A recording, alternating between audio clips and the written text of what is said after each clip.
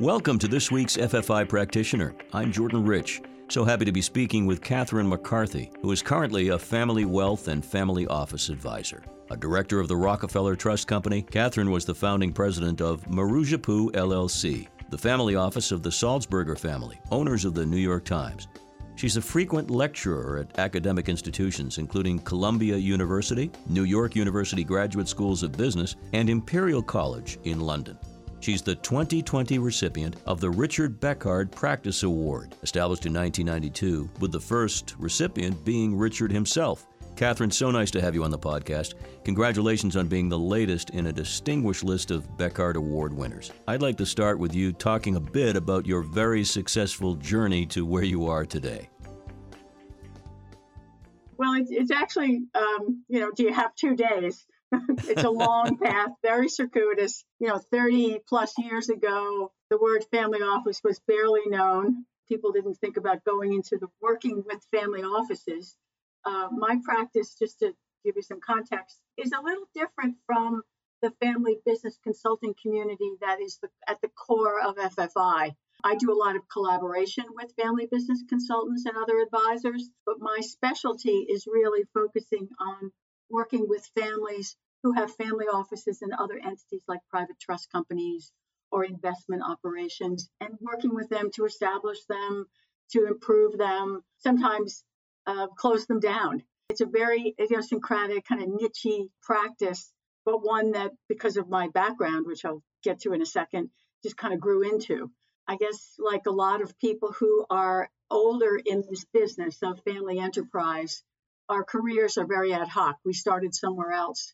So I started really from the standpoint of always wanting to help people. And I was in a milieu that was very wealthy people and finding solutions for very wealthy people. Sometimes it was investment solutions. Sometimes it was governance solutions. Sometimes it was just listening and helping them through some of their personal problems. My background is kind of a mixed bag of investment, law. I went to law school. I went to business school. Was there any personal connection, whether it was directly involved in a family business or maybe you knew of a family business in the neighborhood? Or I'm just curious if there's any human Excellent connection. Question. I actually married into a fourth generation family business, and it was a very traditional family, but I was very curious about family businesses, particularly multi-generational family businesses. And I've also been very interested in birth order. Didn't know much of anything about the Bowen system particularly early in my career, but always interested in birth order because I'm the oldest of 9 children.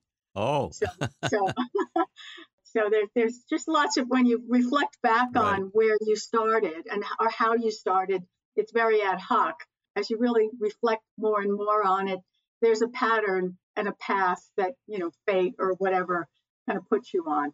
Whether it's just soothing the fears of a family in a crisis or extending planning over several decades. Give us some hard examples of the kinds of things you have done that made people better. Sure. Well, I've worked a lot with the next generation. I think that comes probably from my own family background because I have a lot of younger siblings. A lot of practice. A lot of practice. So with the next generation, I've been involved in kind of starting and fostering, facilitating conversations where you're listening and helping the next gens understand where they are in the family system and the enterprise, giving them guidance as to how coaching.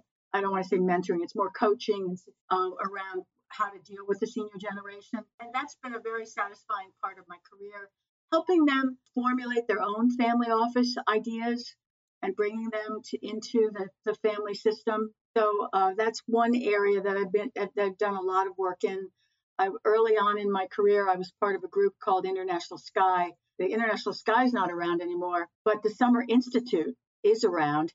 And it was really a group of inheritors from well-known families, particularly in the U.S., who got together every summer in a dude ranch at that point in Wyoming. Mm-hmm.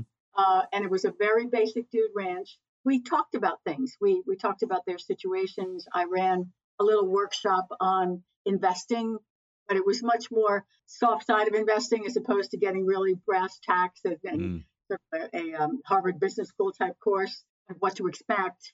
Why are your investments made this way? It was very qualitative with some Right. quantitative, but very qualitative. So that's one thing I'm very proud of in my career and was very helpful to me and to them. And I still have connections after 30 years with some of the people who were part of the Summer Institute. Well, that's what it's about, relationship, right? And the Yeah, trust that a family and a dynamic of trust that a family puts in somebody like yourself. And that's one of the reasons we're honoring you with this award. But still, yeah, it's a relationship that doesn't just end at the conclusion of a meeting. It continues right, throughout your right. life in some cases. And it has in many respects. In fact, I won't name names, but there are a couple people who are members of FFI who were part of the Summer Institute, and we all kind of laugh when we think about each other on a horse, you know, Well, 25 or 30 years ago. it's true that those are great memories. Unfortunately, right now, as you and I talk, we're facing a worldwide crisis that involves separation and distancing and all the things that we Yeah. all know too much about. What kind of extra challenges has that placed on people in your position and families you work with? I mean, obviously, there are many. One of the biggest challenges that I find is not getting data or information to people because communications are fabulous. I mean, look at what we're doing now. And in fact, the idea of recording events and recording conversations has really been helpful with families in sometimes family members just don't have the time. So we record a session and they can listen to it. So there's been a lot of advantages, but the disadvantage is that sidebar, that meeting in the hallway, that kind of building consensus that you have to really help families make decisions in a positive way that you really were doing on an ad hoc, unscripted way. We don't have that. We don't Mm. have that physical contact. I find that my travel time has been translated into more cyber time with families, which is great. So the information flow is better, but the quality of the contact is diminished. It just has to be because you're not eyeball to eyeball, so to speak. Which brings to mind the organization I'm doing this podcast with, FFI. Organizations like that are in place to offer guidance and support along with Yeah, individuals like yourself. Perhaps more than ever, we have to lean on others for help during yeah, these times. yeah. I've been on lots of podcasts, lots of Zoom calls, largely because I'm not on an airplane, which has been a boon. We're Exactly. not sitting in an airport. And it's been very helpful. I kind of veered out of the normal zone. Like without this crisis, I wouldn't have the time. I'd be sticking to my knitting. I'd be doing Mm. my networking. Now my mind has opened up a lot, largely because we have to, because we have a new reality and we don't know the other side of this reality. So I'm trying to see the positive side of it, but there's definitely, we can connect and it's important. And an organization like FFI can help people connect, which it does. The human interaction face to face Yeah. is really missing. I think it's Oh, going to hurt the quality of some decisions that are made by some families that have a lot of emotion that that needs to be diffused physically in yeah, person. that's something that I'm sure a lot of people are constantly toying with, the idea that things could get out of hand if people aren't involved directly. But there Yeah, are ways, as you say, and innovative ways to do it. I want to focus on the award itself. It's named yeah. after Richard Beckard. It's called the Richard Beckard Practice Award. He won it in 1992. Your thoughts on winning this particular award of all awards? When the nominating committee came to me, I said to them, I'm not the traditional family business consultant. I'm a collaborator, and I'm certainly in the family enterprise. And then to get the award, I was just really thrilled, and was kind of scratching my head as to how I fit into the Richard Beckard Practice Award. So I started to do. I didn't know him, unfortunately. I started to do some more deeper research on his work. It became clear to me that there was a connection as I looked at the way he developed his organizational theory, the way he was very people centric in his approach to change, and the way he developed a hierarchy or a methodology around building teams. One of the things that really struck me was in his team building exercises and hierarchy. He sets out goals and roles and processes and then relationships. In that process, I could see the family office team and what is a family office but a team of people who serve a family. I saw a lot of application of his theory which was very early on, into the family office world. And the award and the practice award made more sense because I've spent a lot of time building teams. Family office work and family work is all about change. It's all about anticipating change and then building confidence around change. And so the award made sense to me when I got more deeply into what Richard Beckhart's theories were. And I think from the practice side, he had a passion for his work. And I certainly have a passion for the work that I do. I mean, it keeps me going. I'm not saying that there aren't some ups and downs in that work, but there's a satisfaction. And that satisfaction will help you attract good clients and help you work with other people more effectively. And I think that was some of his genius that he worked. He was a good practice person. You're bringing out something that I really firmly believe in, and that would be at the heart of any family business consultant, and in particular, Richard Beckhart's practice, is that governance. The idea that there needs to be a way of making decisions, a purpose to what the organization is about, a mission, a vision, and that informs how the generations evolve.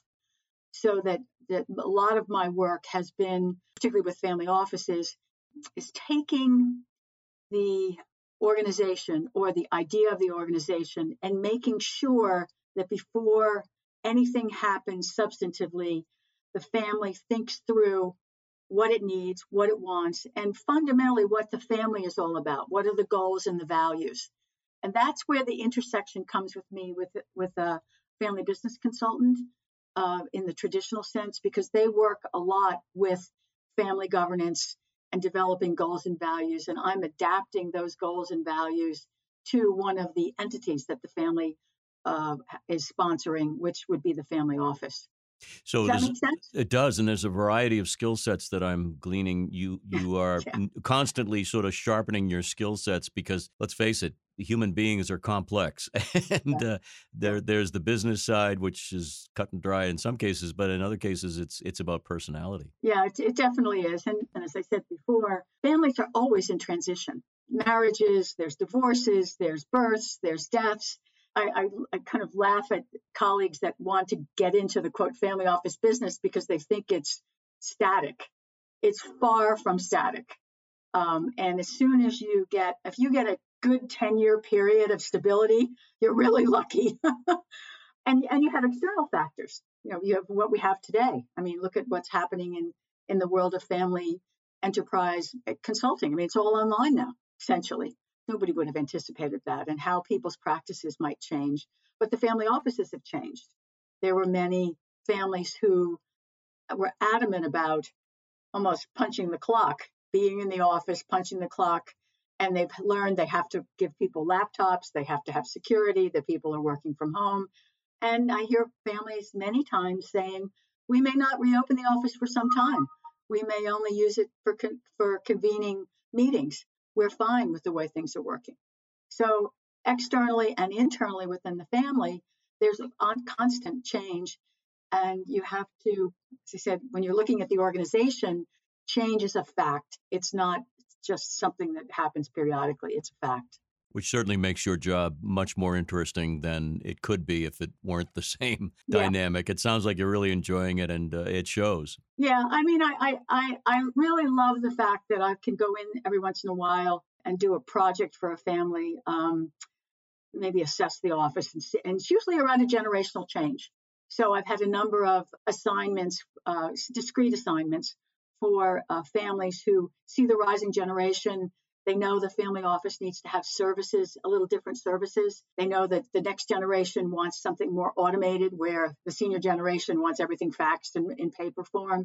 And so you go in and you assess the staff, which usually the staff is older because it was hired by another generation. So you have staffing issues, you have process issues, and that's fun. And it's even more fun for me when I get called back and say, come in and, help me with this, because I've had a long career with a lot of, I've seen a lot of different things, and I've been at this for a while. The other part of my practice is really being on boards. So I'm on family office boards, I'm on investment committees, I'm on private trust company boards. And that's where I can really help with the governance, help with the intersection of these organizations within the enterprise, because usually you just don't have a family office. There's either a family business or an investment company that the family might own. Certainly there's a family philanthropy that's probably organized. There could be a direct investing company. And how does the family office fit in this, and how does the governance work? Brings in governance, and again, brings in my connection with the core of the work that many people do at FFI. So the family office boards are springboards for me. Sometimes I end up doing kind of a mini project for the family, but most of the time I'm actually hiring other people and supervising and helping them do the work, since I'm at the board level. I'm not at the doer level. It's not good governance, but I've been on some family office boards for more than 15 years because there's always something. That's very gratifying, to say the least. Catherine, before we wrap up here, what advice would you like to impart to those interested in following in your footsteps and doing the kind of work that you've done so successfully? I have a couple of rules of thumb. One is put the client's interest first, and really put the client's interest first. Don't just talk about it. Don't judge the client. I think people get in trouble when they have this judgment against when they come in with a bias, and they're obviously judging what's going on. Meeting the family or the person where they are, not trying to change them from the very beginning. And then my operating principle is first, do no harm. That's why I've done a lot of collaboration with people, because I have a very mixed background, but I can go in so deep. I need specialists, and I'm very happy and I learned early on to collaborate, to be a resource, and it's been paid back to me a million times over. And then finally, just being true to yourself. If there's an assignment that doesn't feel right, that you don't respect the principles deeply, that there's no simpatico, move on. You're doing yourself a favor. You're taking all that negative energy away, and there's someone else out there that you can have a positive experience with and do good work with. Well, you've been very forthcoming. I really appreciate it. And more than that, I really want to say congratulations on this very esteemed honor. You deserve it. I really want to thank FFI, the nominating committee. I'm delighted and looking forward to continuing to be a resource in the industry and working and engaging with family enterprise consultants and advisors and with FFI. And thank you, Jordan. It's been a pleasure. Thank you for a great conversation, Catherine, on the future of family offices. To learn more about the FFI Awards Program and the 2020 virtual conference, please visit ffi.org. That's ffi.org. Thank you so much for listening. Have a great day.